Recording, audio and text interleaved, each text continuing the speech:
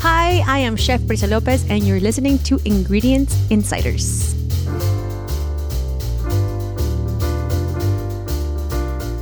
This is Ingredient Insiders. I'm John Magazzino. And I'm Andrea Parkins. On each episode of Ingredient Insiders, we will be talking with chefs, cookbook authors, and food lovers about their favorite ingredients. We will then speak to the producer of that ingredient. We talk about the history, how it's made, and why chefs love using it in their kitchens. Today, we find ourselves in beautiful, sunny L.A., Los Angeles, Andrea. I love LA, and when I think of LA, personally... I love LA. Yeah, I love LA too. What do you love about LA? I mean, the weather is just always gorgeous. The people are beautiful. The food is absolutely delicious. I'm obsessed with the Santa Monica Farmers Market. Yes. I mean, the produce is just, incredible. You just don't get that in New York. I agree with you on every one of those things. I love the restaurant scene here, but you know what I really love about LA? What do you love? Amazing tacos and amazing Mexican food. And today's guest, Bricia Lopez, who's the author of a book that just came out called Asada, The Art of Mexican-Style Grilling. Yeah, this is her second book. And yeah, another book which I love. I have a copy of it. It's called Oaxaca. She is really one of the foremost experts on Mexican cuisine, and we're going to talk about mole today. I really enjoyed researching for this episode because I'm just going to be honest with you, John. Obviously I know what mole is, but I didn't realize there were so many different types of mole, and that, depending on where you are, where you're from, you're adding different ingredients. It's really an interesting sauce. And it kind of reminds me, a little bit like, your grandmother's tomato sauce recipe, right? Very personal. Very personal. A lot of different things used in it. We're going to talk specifically about the dried pepper component to it. Bricia I can't wait to talk to her. I have not met her, but she's this very dynamic, beautiful person with this great family story. She grew up in the industry. Yeah. Her father opened a restaurant, so I want to hear kind of how she got to be where she is today. Yeah, so we're going to talk about all things mole with Los Angeles' own Bricia Lopez. And then we're actually going to be speaking to Chrissy Scomenia. And Nacho Flores. Yep. Chrissy was on before, good friends from the Boonville Barn Collective. Yep. And they're pepper growers. They are. Nacho's a pepper farmer, originally from Mexico himself. And, these are the folks that make our amazing California Pimentaville. They also grow all of these different varieties of peppers associated with Mexican cuisine that are dried and used in mole. Let's talk all about mole, John. Hole mole.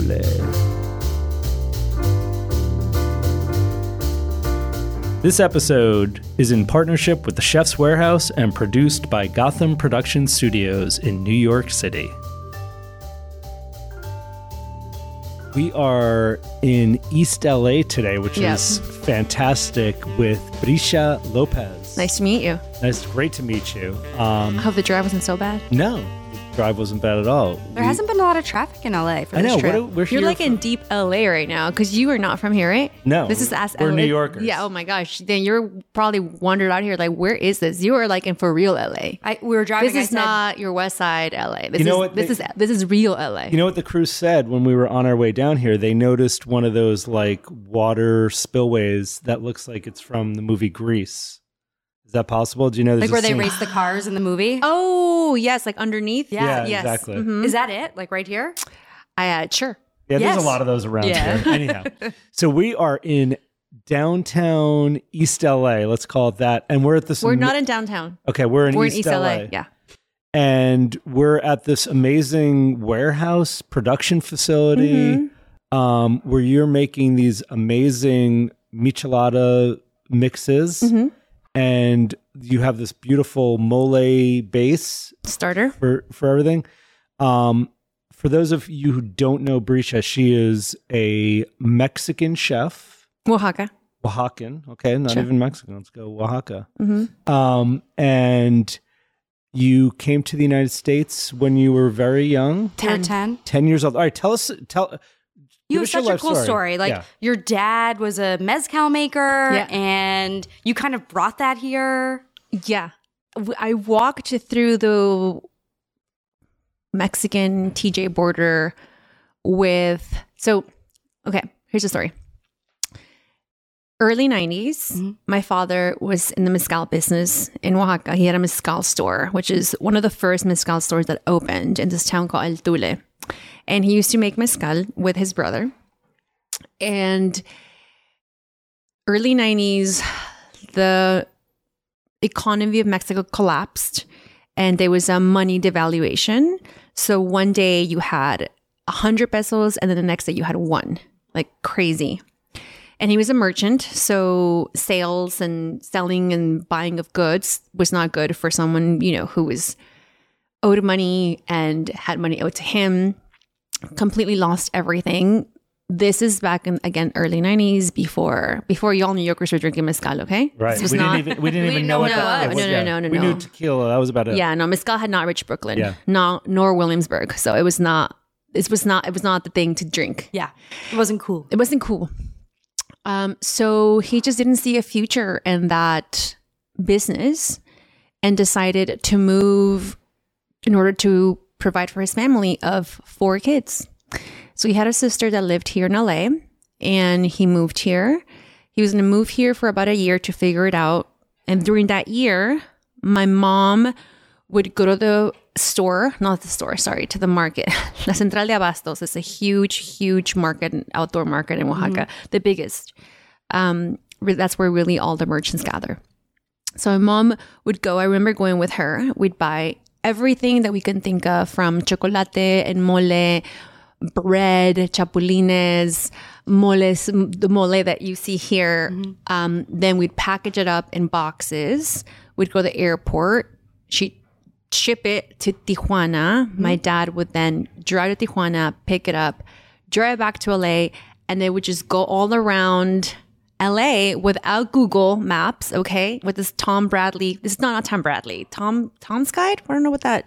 There was a there's a book. That map. Yeah. Oh, like MapQuest? No, there was a book. Girl, there was no internet. What was it called? The Scots Guide? The Tom? I think it was like the Tom. There was this like map book. Yeah, it's like a map book. So he had like a book Yeah. that had the map. He did not know how to speak English.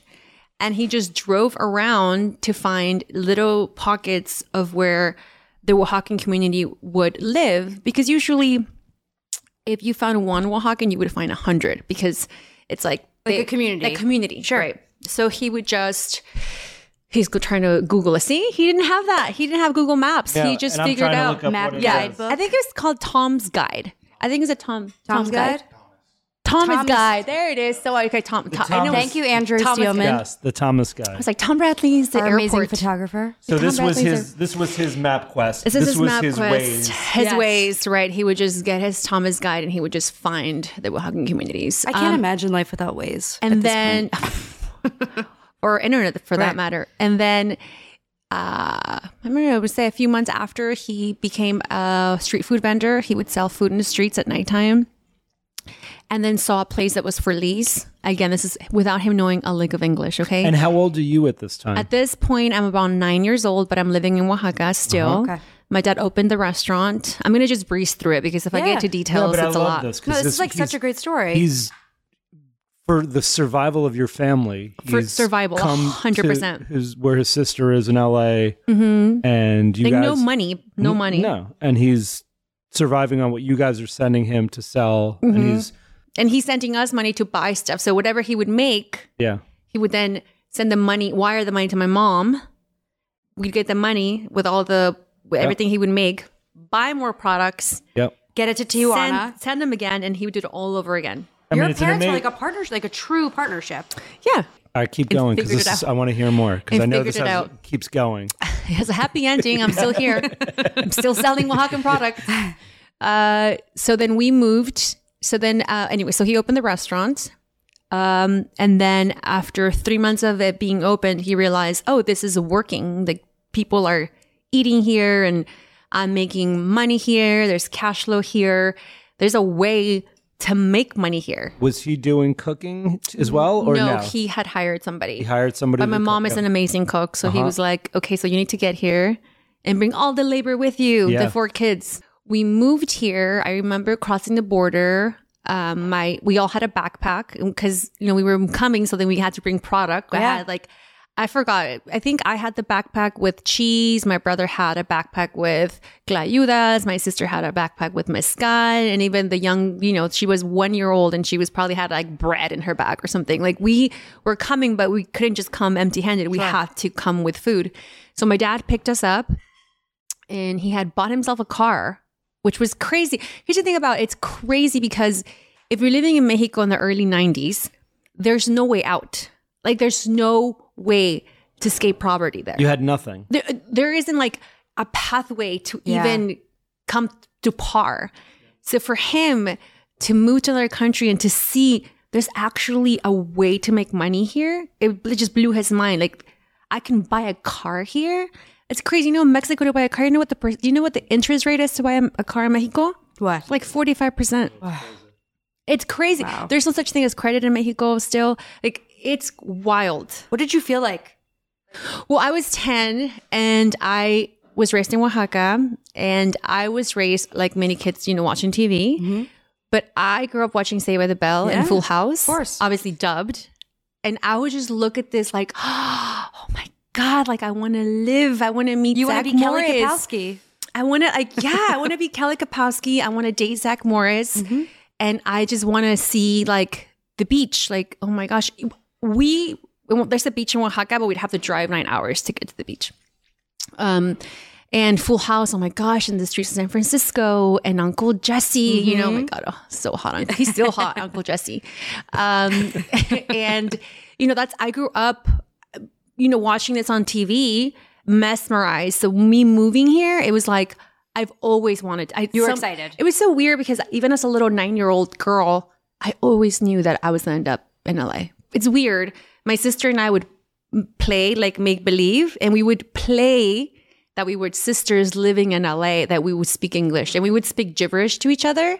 But like in our mind, we would pretend. You're speaking English. We would pretend that we lived in LA and we were like going to Bayside High. I love it. This is a true American dream story. Absolutely. Oh no, it gets better. So one day, we were in the restaurant. My dad was in the restaurant. This lady walked in and said, "Oh, your restaurant and your family." He's like, "Yeah, my family's coming from LA, from Oaxaca. They're going to move here very soon." And then she said, "Well, where are they going to go to school?" And he's like, I don't know, wherever, the corner." She's like, "Your kids cannot go to school in this neighborhood. Like, no way. They're going to become cholos. Your daughters are going to get pregnant." Like, scared my dad. And she said, "My kid goes to school in a great charter school, public school in Palisades. I don't know if you know where Palisades is." And he's like, "No, I don't know." He's like, "Just come here to the meeting. It's a charter school, so they need to meet a quota of ESL kids. Right. And we don't have a lot of kids that want to drive all the way over there." Right. So Pacific Palisades over by Santa Monica. Like Pacific Palisades. The ritziest holds part up of where they actually film Bayside High. Exactly. That's where they saved. This was where like the Saved by the Bell movie was all filmed. Starting to come true. And all of a sudden, like I'm living my dream. Where's Uncle Jesse? Still haven't met Uncle Jesse. AC Slater on the beach. I've met AC Slater, which was crazy because I was like, wow, I haven't met Uncle Jesse yet, but one day I will. So yeah, it was like a full circle moment. My mom would drive every single day to and from Palisades for us to go to school there. She'd stay in the area, clean homes, pick us up after she was done cleaning homes. Then we'd drive to the restaurant. She would work in the restaurant in the evening, close the restaurant, come back and do the same thing 7 days a week. Your mom's amazing. Yeah, my dad's incredible. My mom's incredible because even though the restaurant was making money, like it would make more sense for her to stay there and make money as a housekeeper than for her to drive back to the restaurant and come back. So she would just stay there and then work in the restaurant in the evening. And then Saturday and Sunday, all of us work in the restaurant full time. And then, that's just how we got here. That's pretty amazing. Do you find that things in life for you, things you think about and focus on, like come to reality for you? Because it was almost like you channeled this whole experience. I mean, does that happen a lot? I haven't married Uncle Jesse. I'm just kidding. No, I'm happily married. I'm just kidding. My husband's going to listen to this and be like, what? I'm just kidding. I mean, I think that there are certain things in my life that I definitely have will to power for sure. Yeah. Things that I've always like dreamed of. Yes, for sure. You do that. That's pretty amazing. We haven't even said yet, John, what the ingredient is for this episode. We'll just keep going. I told you I can talk forever. That's what I do for a living. We'll get into it. So what was the name of the restaurant that your dad So my dad opened? started the restaurant. The restaurant's called Guelaguetza. It's a big word, Guelaguetza. What does it mean? Guelaguetza has 3 different meanings. So at its core, the actual word, the Zapotec word, the direct translation per se, if you looked at it in a dictionary, means reciprocity and community. Like the act of giving and creating community with one another, the act of not being able to survive without each other. That is what the actual word means. Then the second translation is a festival that happens in Oaxaca in July. That's called Lunes del Cerro, Monday in the Hill, which is the Guelaguetza, which is when all of the small towns in Oaxaca gather in the city and share their culture through dance, through food, through festival. On these Mondays specifically, and there's a big actual stage and thousands of people gather and they see these towns express your culture through dance and food, and it's amazing. So you it's like a go 4-hour to the Guelaguetza? You go to the Guelaguetza. Nice. Yeah. It's in July. It's crazy time in Oaxaca. A lot of people, but it's so much fun. I think the only close thing that I could refer it to just to kind of put it in people's minds would be like Mardi Gras or like Carnival in Brazil. But very different, but I think it's the same essence of magnitude. Mm-hmm. And then the third, it's actually a tradition that happens in Mexico, still in Oaxaca and towns, to where someone has like their Guelaguetza book, right? And it's, my mom showed it to me, my grandma's book, and it's like pretty much like, you know, so-and-so got married and I gave them, 2 sacks of beans or 3 chickens and a goat. And then you have your book. So then when you're in need of something, you go and you're like, hey, here's the Guelaguetza I gave to your daughter, and they come and like, oh, amazing, take 2 chickens or whatever. Or I can offer you this, right? For you to celebrate your, whether it be wedding or baptism or death, because in Oaxaca death is celebrated. So it's a tradition of act of giving and receiving. It's creating community, but it's also this festival. And now it's a restaurant in LA. That's pretty amazing. Let's talk about, we could talk for hours with you. I could tell already. But it's I Love Mole. But all that to say that when we took over the restaurant, I run the restaurant with my sister and my brother. It's still a family-owned restaurant.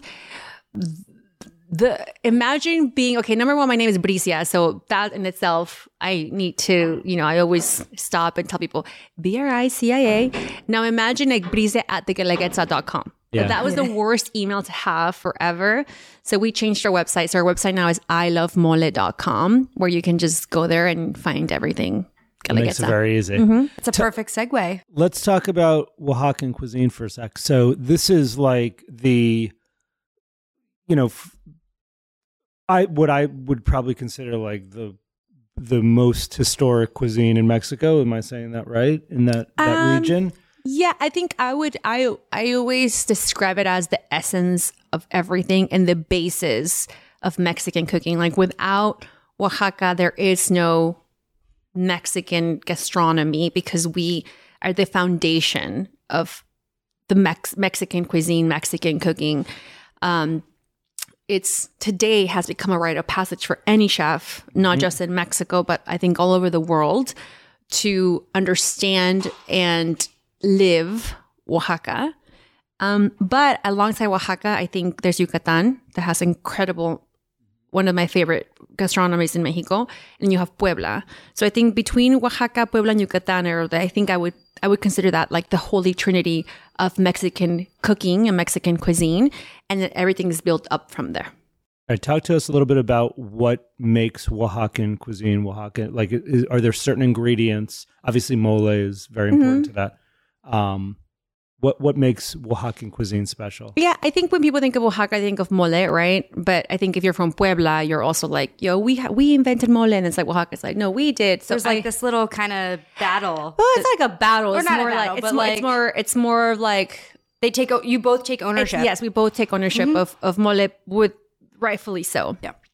But I think what makes Oaxacan food Oaxacan is our use of outdoor fire cooking and our versatility of smoking everything. And when I mean smoking everything, I don't mean like in the essence of let me smoke a brisket. It's not like that, but it's this ability to work with fire, and everything is very open fire cooking in Oaxaca, and everything has that hint of smoke without it having to be smoked. I don't know if I'm making making sense, but you can see it in all our cooking. You can taste it in our salsas. You can taste it in our mole. That's why Oaxacan mole is so different than Puebla. Our mole has like this smoky taste that you really can pinpoint what it is. Or drink, right? Mezcal has a smoky taste that you're like, what is this? Our salsas have this roasting flavor. And I think that more so than smoking, it's roasted, right? Like it's a roasted agave, not a smoky tequila. It is a roasted mole rather than a smoky mole. But this essence of, like, I remember growing up, and every woman in my grandmother's town, my grandma herself, her hair would just smell of smoked chiles. Like it would just... this smell just penetrates. And we, last time I was in Oaxaca, we went to, there's an incredible chef, her name is Talia, in Oaxaca, and she has this cocina de humo experience. And you can sit there and watch her and her team cook the way that I would watch my grandma and her sisters cook. But you sort of recreate this moment in your life, and it is probably one of the best meals you've ever had in your life, but it's very simple. It's just tomatoes, chiles, eggs, maybe mushrooms, maybe not, and corn. That's really all there is. But it is the most, you will remember that meal for the rest of your life, but you will also walk out and like everything will smell like smoke. Like going to like a campfire? Yes, but it's a different type. It's so weird because it's a different smell. I think for some reason, and it's not the wood. I don't know. I don't think it's the wood. I think it's just what's being cooked in open fire, and then just being able to see that you don't need anything else but the ability to create a wonderful composition using the best ingredients. And even though a lot of people talk about that today, but you don't see. I think Oaxaca does it at its finest, because I think that when you go to Oaxaca, you'll see that the superiority of ingredients that is found there, it's beyond anything else, based on the location of the place, based on the microclimates that you find. So, wait a little bit. Based on the hills, the mountains, we have a beach. We have so many different microclimates. So there's a region that you would find the best chiles, another one where you will find the best beans, another one where you will find, there's a stick that you find in the Sierra region that when you cook the beans, you put the stick in the pot of beans. It's a stick, and all it does is adds a hint of spiciness without being too spicy. So it seasons your beans, and it's just a stick. It's a special type of stick? Yes, a stick. Where does it come from a special tree, or? Yeah, it's like a stick that you find in the Sierra, and that's what they do. They just put the stick, and then they cook their beans with it, and like you eat these beans and you're like, what is this? And it's like, it's a stick. Yeah, it's a stick. All right, now was your dad bringing those sticks to LA or no? No, but just curious. We haven't bought those sticks, but I think that's probably one of the next things that I'm probably going to do next year. I'm always trying to figure out what to do. Yeah. It's a subtle difference between the beans there and the beans here might be the stick. Well, it's just a specific region. Yeah. But for avocado leaves, for example, we bring those ground avocado leaves, and we use that in our beans at the restaurant. And I think people go to the restaurant, they taste their beans and don't understand what it is about the beans. I'm like, it's just avocado leaves. That really is where the flavor comes from. I mean, and if you talk about, and there's obviously not in Oaxaca, but like Mexico City today also is like culinary capital of the world. Yeah, Mexico City is Michelin beyond stars, and the restaurants that are happening there. I mean, it's really, again, going back to the period when your parents came to the United States and you came to the United States, no one was looking at Mexico as yes, delicious food, but not fine dining and Correct. culinary fine dining. And to me, one of the most interesting things to see in the last decade is like this elevated level of, what Enrique Alvarez is doing. And there's restaurants in New York, like Cosme became very popular in tons of places. Here in California that just, I think of Taco Maria down in Orange County too, where it's like you're going to this experience and you're like blown Damian, away. there's a Damian in downtown LA. Blown away, yeah. So I think it's really something that it's one of the biggest culinary shifts or things that's happened in the last decade is just how amazing and how elevated Mexican cuisine is. Yeah, I mean, I think so. I kind of go back and forth with this whole like idea of elevated cuisine, right? Because I think that what Talia is doing is very elevated, right? Sure. I think walking into someone's home they have nothing and they create the best meal is very elevated. I think what they've done, chefs like Enrique Olvera, like Carlos, like so many chefs in Mexico that I've done, Pablo Salas, one of my favorite Mexican chefs, they have translated into what fine dining is. And I think it's a fine dining experience that people seek, right? Because obviously you're not going to get fine dining in a grandma's home, right? You get very elevated food, but you don't get fine dining. So I do like to make that difference because I don't like to diminish those other ways of cooking as not being elevated. I think the fine dining experience, though, anyone that loves to eat, and I think that is why European cooking has been put in a pedestal, is because there's so many fine dining experiences that you can find there. They've made it luxurious. Correct. I love rustic personally. Yeah. I'd rather sit in but grandma's. I love also like dressing up and getting the service and like getting like Mexico City would outdo any European restaurant in terms of service. Like you go to Mexico City and you will get the best service, the best, like anything that you want. As far as service and the way they do it is amazing. When they're doing fine dining in Mexico, it's on par to anything else that you would find all over anywhere in the world. So I think that what's happening is that now people are seeking these experiences and they're realizing that, oh my gosh, this was in Mexico all along. And now more and more chefs are now creating more fine dining experiences. And it's incredible to see. It's incredible to see it unfold. And I love the idea that now people are traveling more to these regions of Mexico than they are in other places of the world. Yeah. It's exciting. Absolutely. Well, I think that it's about time. Go ahead, I'm Andrea. ready. I know you were waiting. I've been I specialize in cutting Andrea off. I know she's ready to go. She with is this. like, let's go back to business, go. guys. She's ready to slap we're me here before. to talk about something very special that I read a lot about before coming here today. She's like, I did my research. You're not letting me speak. I want to talk about mole. Let's talk about mole. So, in Oaxaca, they say there's 7 moles, right? Mm-hmm. So, I guess tell me a little bit about how that translates for you, how you're kind of created it here, and what mole means, I guess, to the Oaxacan community. Can we even back up a little bit to tell us what is mole? Because we have a lot of people who listen who don't even know what mole is. The literal translation. Bricia, tell us. I don't know what the little translation is. It means sauce. Sauce? Yeah. It means sauce. It's un mole. It's a sauce that is made with chiles and spices. And it is in a recipe that really brings the new world and the old world together to create something new. And that's what mole is, right? It was born out of migration between different parts of the world into the indigenous communities, specifically in Oaxaca. And mole is made. Okay, here's what I don't like people to take away. Okay, mole is not a chocolate sauce. No. Okay, that's number one. So for any of you out there who are looking at mole like, oh, that's a chocolate sauce. No. We season our mole with a little bit of chocolate, yes, for balance, just like you would in a marinara sauce. You would put a little honey, maybe brown sugar. It's not called a honey sauce, right? Yep. No one thinks of it as that. Yeah, I'm with you. So no, it's not a chocolate sauce. It is made with different chiles that are cooked in different ways. Could be fried, could be roasted.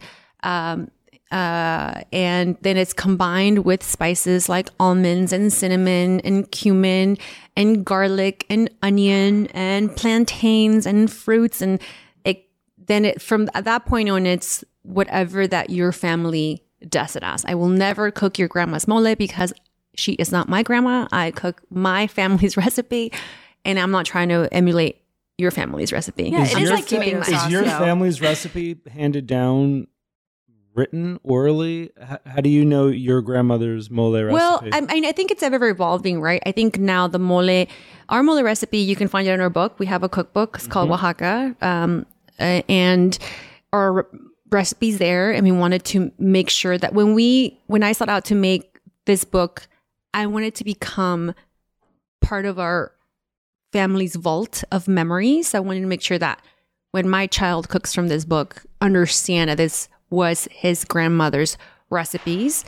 And when my grandchildren are looking for a recipe, they go back to this book and say, this was my great grandmother's recipe, and so on. So I wanted to make sure that whatever we put in there was our family's for the sake of my own family, but I wanted to share it with the world. So ours is very much there for people to see. It's an open source. It's open AI or open source code. Yeah. So anybody can then modify it and make it their own.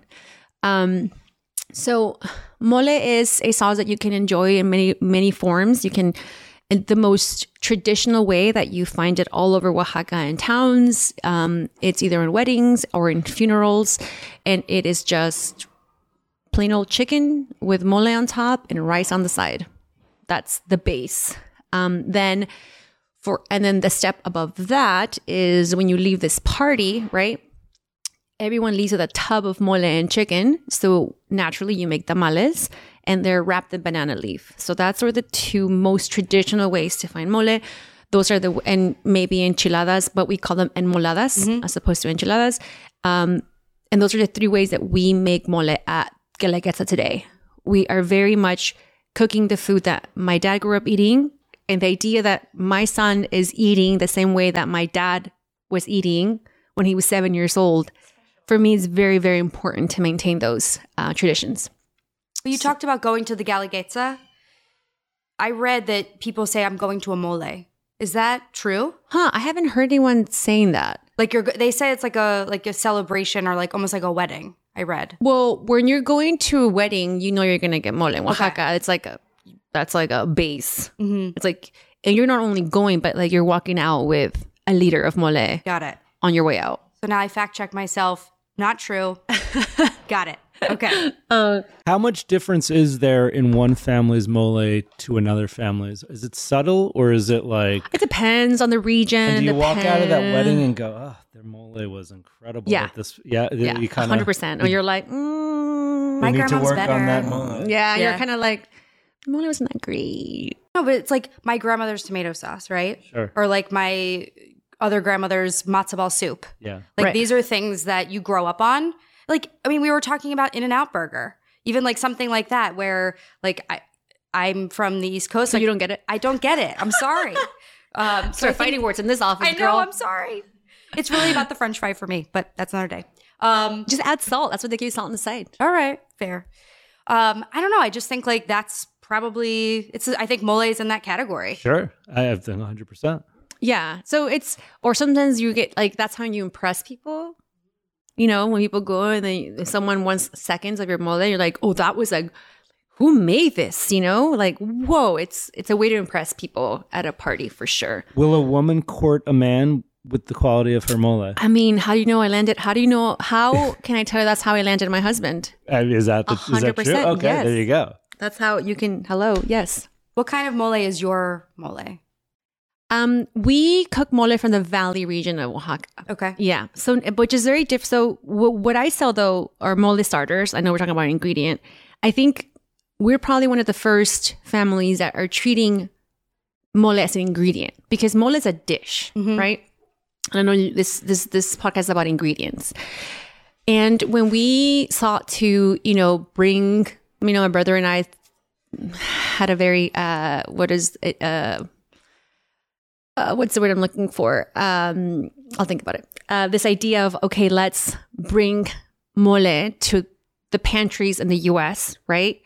Naive idea of like, oh yeah, that should be easy to do. It's not. So Just drive a truck up over the border, it'll be fine. Yeah. This naive idea that we can get, and we try every day. With what we do is to bring a bag of mole starters to every pantry and for it to be treated as an ingredient, because I don't want to limit people to only think of mole as something that I just described, as something that you just as a sauce, right? So if you go on our website and look in recipes, we have so many different recipes that you can use your starters as marinades, as bases. It's basically a beautiful rendition of smoked chiles with spices that can be used in so many other different ways, more like tomato paste that you can use in many different ways. You can also use mole starter as an ingredient to something delicious. So we have a lot of baked recipes that are baking recipes, a lot of stews, a lot of roasting, a lot of grilling recipes that allows people to think of mole beyond of just, the dish itself. Just chicken with rice, Mm-hmm. Amazing. Yeah. You're also now making these beautiful micheladas, these mixes for a nice cerveza with. Talk to us about micheladas. Micheladas, I'll tell you how the business got started. So we were running the restaurant. We had just launched our little online store. We've had our Shopify store for a long time, selling our moles. And we would sell like 2 jars a day, just very, very, very small. And we were trying to figure out what else can we sell. And then one day a guy came into the restaurant and wanted to buy our michelada mix to go. And we couldn't understand. At that moment, I was like, I don't understand what you mean. I can't sell michelada to go.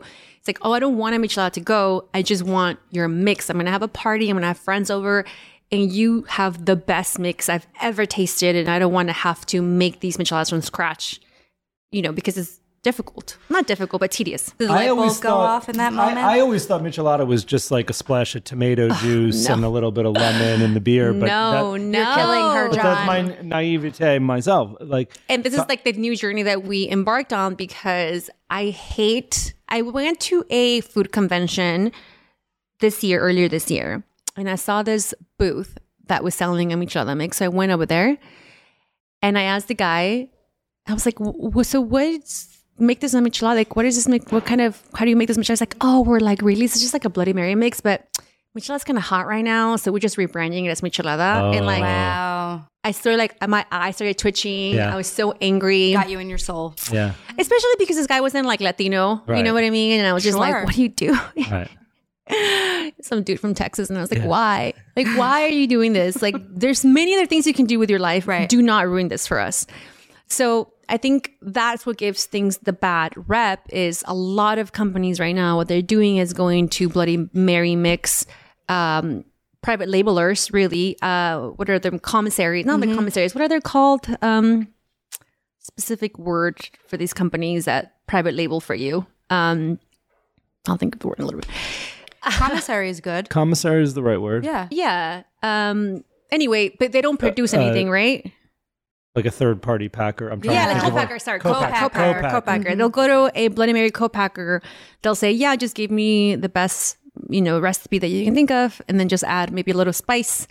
And then here's my label. And then here's my label, here's my brand, and like, let's launch this as a michelada. Right. And what's doing that is just hurting everyone, because people drink it and they're like, ugh, I hate micheladas. And like, that's disgusting. I don't want a tomato beer, right? Which is, it shouldn't be. You shouldn't be able to taste a tomato. What a michelada does is enhances the beer taste with like a hint of spices, umami, and you're able to just enjoy a beer with just a little bit of umami in it, with like spice and citrus and everything that you want in salt, right? Salt, it adds acidity, it adds saltiness, and it adds spice without having to have any flavor, any other flavor come through other than the umami of the beer. So you're having great success. This product is now available. It's called I Love Micheladas, and it's a mix in a bottle, and it's available at places like Costco. Southern California, Costco and stuff now. Yeah. It's phenomenal. Wow, this is a great story. And it started this year? No. We've had it for a we've had while? it for a while, but we've never really. I think that we really focused on it and say, hey, like let's take this serious. Let's put more focus on this. In the last 4 years, I would say. And yeah, we have a lot of grocery partners and it's really exciting. I mean, winter season is always a little bit in the slow side for us because, you know, we're trying to change that. We're trying to make sure that let people know that you can have the micheladas all year round. It doesn't have to be a seasonal thing. It's enjoyed any, you know. Oh, I didn't think I finished the story. Okay, so this guy came to the restaurant. He said he wanted to buy a mix. Then we went to the bar. We found an old like bottle. I think it was a tequila bottle. We filled it up. We handed it over to him. And we were like, he's like, how much do I owe you? And I was like, I don't know, $20. I didn't know how much to charge for it. And he just gave us the money. And we're like, wow, we can sell this? Business, I'm like, we can sell this stuff? People can buy this? So that's how the business started. Very cool. That's awesome. Your parents are still in Los Angeles? No, my parents retired Yeah. about 8 years ago. And Where are they? they're in Oaxaca. Did they always want to go back? Like, I think that every immigrant that comes in their midlife, you know, quarter life, 30. My dad moved to LA when he was 30. And I think anyone who moves to any country at that part of their life will never feel at home because of many, many reasons, right? For my dad, the US was a wonderful place that allowed for his dreams to come true, but also a place that demanded so much of him. It was just constant work. My dad, I didn't finish the story, but my dad, at the end of his career, I would say, he took on so much. He did not have the financial literacy, nor the financial tools, nor the people around him that would help him build a business. It was all the way around. So my father started losing everything he had to declare bankruptcy with my mom, sold all of his business. And the only place that was left was the restaurant. He was so close to closing that.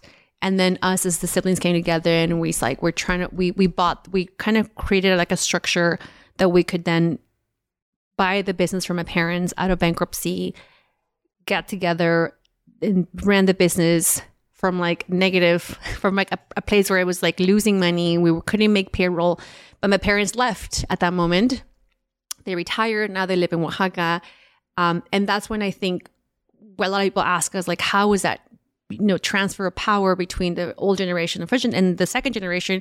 And I would say because my parents weren't involved. When we took it over, when we were running the thing from beginning to end, they weren't there. Mm-hmm. They let us be what it was.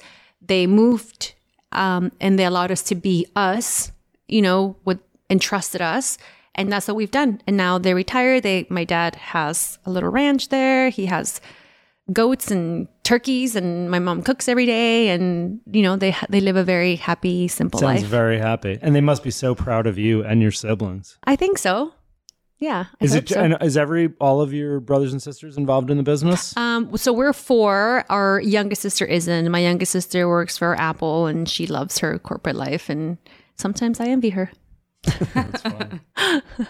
So we ask every guest on the podcast, and you obviously, you know, love cooking. This is going to be a good one. Yeah, I'm so excited. Oh Do you my cook God. at home a lot? Well, you know what we didn't talk Weekends. about? I You're a do mom weekends. too. She's got a podcast called Super Mamas with your sister, right? Yes. So I think Andrea's question is going to be, I can't wait to hear this question and answer. Okay. Oh my gosh. Quesadillas. That's what I do make the most at home. No, so I'm if not I even were to going to go lie. to your house and open your pantry, what are the 5 things I will always find? Oh, I have a really nice pantry.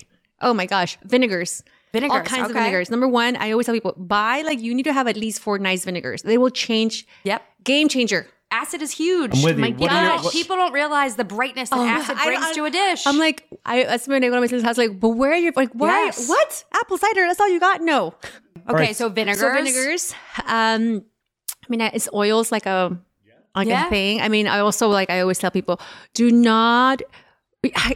The amount of people that get like shocked when I tell them like don't fry stuff with olive oil. Like people get like shocked to this day. I'm like, why? No, olive oil isn't like to cook. Like, that's not Olive like oil is almost like a condiment. Yes, salts. I'm huge on salts. Okay. Love salts. Salts are my life. Chiles, dry chiles. I have a lot of dry chiles at home. Guajillo, pasilla. I'm from Oaxaca, so like I'm a little different, but like chile pasilla from Oaxaca and like amorita and árbol, those 4, you can just create And those so are many different all salsas. dried chiles. We Dried actually chiles. sell a lot of those at We the do. Chef's Warehouse. So guajillo, pasilla, morita, and árbol, those 4, you can make an abundance of things that you can find. Yeah. I mean, like nuts. I love all types of like nuts because could also serve as snacks for the kids, and just and it's healthy. It's fatty. Nuts with like yogurt. You're done. Like that's a whole meal. I don't have to worry that you're going to be hungry later. And like I fed lot of you protein. Good protein on the quick. Hazelnuts are my favorite. Me too. Love them. hazelnuts. Well, this has been awesome. So fun. I love being in this warehouse. I just like being Yeah, here it's so in like cool. East LA in the warehouse. You're looking legit at, now. Yeah, totally. I love micheladas.com. I love molen.com at Bricia Lopez on Instagram. Thank you Perfect, very thank much. you. I don't even need this job anymore. Thanks, Bricia. Thank It's been you. You're awesome. welcome. You're welcome.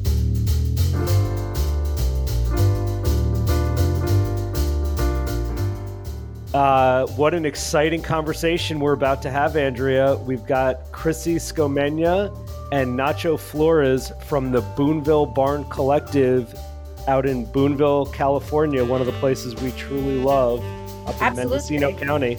Twice in one season, we have Chrissy on. Very exciting. Whenever we talk about peppers, we got to have these We have to guys call on. Chrissy. I mean, she's the go-to pepper aficionado. So we're excited to talk to you guys. Welcome. What is it about mole? What are the peppers that are used? Just talk to us. That's all you, Nacho. Well, mole. Ooh. That's the real deal. when I first discovered mole, was back in my town in Mexico. I was probably 8-9 years old, and I was the little kid that was always fatty. I always was overweight. You were a So, chubby little kid? Yeah. Yeah. So okay. every time that one of my aunts or my grandma cooked mole, I was like always looking to go over and get some dish, a full plate. And man, it's indescribable. The first time I saw my grandma making mole from scratch. My mom used to have the blender to all the chilies and make the mole. But my grandma used to have this big, I don't know how. Like a mortar and pestle? Yeah, it was a huge one. So Yeah. she was like doing all give me the cloves, give me the pepper, give me the anchos, and give me guajillos. And it took like 2-3 hours to make mole. So it was wild. And all these flavors, all these aromas they come up with my grandma kitchen. So that's when oh my God. Mole is in your DNA. It is something you grew up with. Yeah, and the old ladies used to have, when they used to have mole, it was made out of turkey. So the new generation, like my mom, they started using chicken. So it was a big jump. And I remember that I used to have a buddy rooster, was Colorado, his name. And my mom decided to make her a mole. Oh, no. Yeah, that's for real. And I find out when I was eating it. It was in Colorado. Yeah, it was in Colorado. Were you looking for your Where's rooster? Colorado? You're like, where's Buddy? Yeah, it was in Colorado. Where's Colorado? Yeah. Mole? He was in your belly. Yeah, he was turning really gracefully, so they had to make mole. Well, I hope it was good. It was delicious. It was okay. delicious. So the thing probably was all the peppers, John, they were fresh. They were not old. They were right. When they dried them, they probably dried them in the right way. They don't dry them fast, or they don't dry them aggressively. So they probably it was fresh. Everything was fresh. The spices and everything. So that's interesting. So the peppers are grown fresh but they are dried, but they weren't, it's not like they went through a big commercial process of drying. No. And they weren't sitting around for 5 years in a plastic bag. At Boonville Barn Collective, where you guys grow all of these peppers, what are you doing differently? How do you dry the peppers? I mean, we know you grow these things in such a beautiful manner and they come out amazing, but is there how do you actually, do they dry on the plant or they go into an oven? How does that work? Do you want to talk about it? Check. Okay. So one thing that we're doing differently is that we leave the chilies on the plants to fully ripen. We're not pulling chilies off that are green and letting them ripen in a greenhouse or like push them to ripen at a rate that they're not ready for. So it's May. We're planning on getting chilies planted in the next week or so. And we won't harvest any of the chilies really for our whole dried chilies until end of October, early November, because we want them to fully develop all of their flavors on the plants. So once they're fully ripe on the plants, we bring them into our greenhouse and let them sit for a bit to really mature their flavors. And then we dry them in a big dehydrator, but it's not a super high temperature. It's a lower, slower heat to really like slowly pull the moisture out of them and retain the flavor so you're not burning them in any way. In order for them to, number one, be like fully dried out and to try to retain as much flavor and like the chili oils that are in those peppers as possible. And then we were looking at our list of inventory, and last year we produced about like 600 pounds of whole dried chilies, and we have about like 150 pounds left. And so the fact that we're able to sell everything within the year means that the chilies that people get from us are really fresh. And even if they're not using a full bag of chilies or like whatever they order, like within a year that they get it from us, for the next like 3 years, those chilies will still be very fresh compared to like what you're getting at the store, which has no information about how old they are when they were harvested. And so like having some kind of connection to the farmer or the company you're getting them from to know when they were actually harvested and like what that process is really important to make sure to have a very flavorful chili. Yeah, I think that's it. Go ahead, Andrea. I was going to ask about shelf life because you're talking about this freshness. So, is it a year? And you just said 3 years, which to me sounds kind of long. But I'm assuming if you're drying it the right way, then 3 years isn't a long time. I mean, with any kind of spice or anything, it's not going to go bad. It's just going to slowly lose its flavor over time.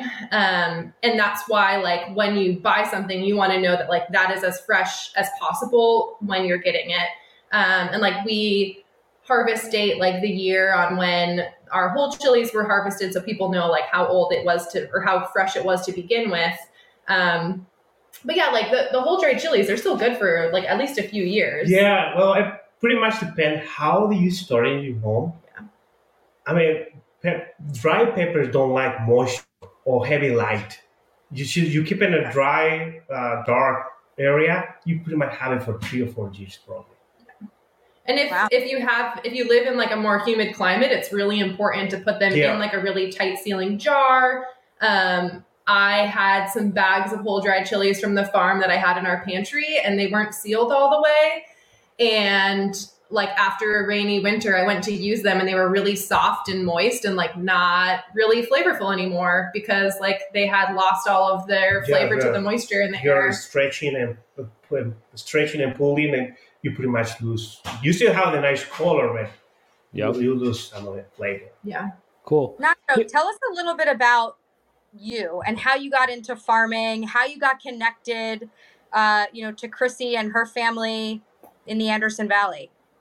Well, I'm born as a farmer. Okay. Yeah, and I started working with Roger, which is Chrissy's dad. I think it was 2000. Well, it was really wild back then. 2003, we planted a vineyard for him. 2003, and I started taking care of his vineyard, taking care of his olive orchard. And they decided to start growing peppers. They asked me if I can grow peppers. yeah, Mexican can grow peppers. So here we are, growing peppers. We started really small. I thought, oh, what's going on with this gringo? He has something growing. He has growing peppers. No one wants to buy peppers here. And here we are. We're doing okay. 12 years later, going into our 12th growing season. Yeah. I think we're doing okay. Yeah. And I was looking online. It looks like you even have a mole kit now that you're selling. Mm-hmm. Yeah, and it's Nacho's wife's recipe for her chicken mole in there. So it's a really, really special bundle. Yeah. What comes in that? So there's a bag of Espelette chilies, Cascabel, anchos, and mulattoes, a disc of Mexican chocolate, and then some of the other spices that you need, including bay leaves, cloves, allspice, black peppercorns, cinnamon, cloves, and then a really beautiful recipe card for making the mole, so you know what to do. That sounds so special. Yeah. Where is Gideon? Is my first question. That was going to be my first question. He's always, is he in the room? he's always fun to have around. Gideon's down at the office right now. We decided to record this at my house for quieter background sounds. And then my next, I don't know when I'm coming to Boonville again. I was thinking it was going to be in June, but I'm not going to make it. I would love to have you guys make me mole because I want to taste that secret grandma's recipe, Nacho. Absolutely. Happy to. Is it ever made at the hotel? Using the I don't think so. No, Perry doesn't really cook it at the hotel. He uses a lot of our whole guajillo chilies and different like chili sauces, and he really likes those. But I don't think they've made it at the hotel in a while, if ever. I think you need mole night, like you do the paella night. Yeah. Or you'll just have to come to one of our houses for it, make it a little bit more special. I'm in. Thank you guys so much. Thank you, Nacho Flores. Thank you, Chrissy Scomenia, Boonville Barn Collective. This has been such an awesome conversation. I have personally learned a lot about mole and all about the peppers that you guys are growing out there. What a treat. Thank you again. If you want to purchase the Pimentaville, the California Espelette, chefswarehouse.com. And for the mole kit, you can go to Boonville Barn Collective's website to purchase that. Thank you so much for being on again. Thanks for having us. Thanks for having us, guys.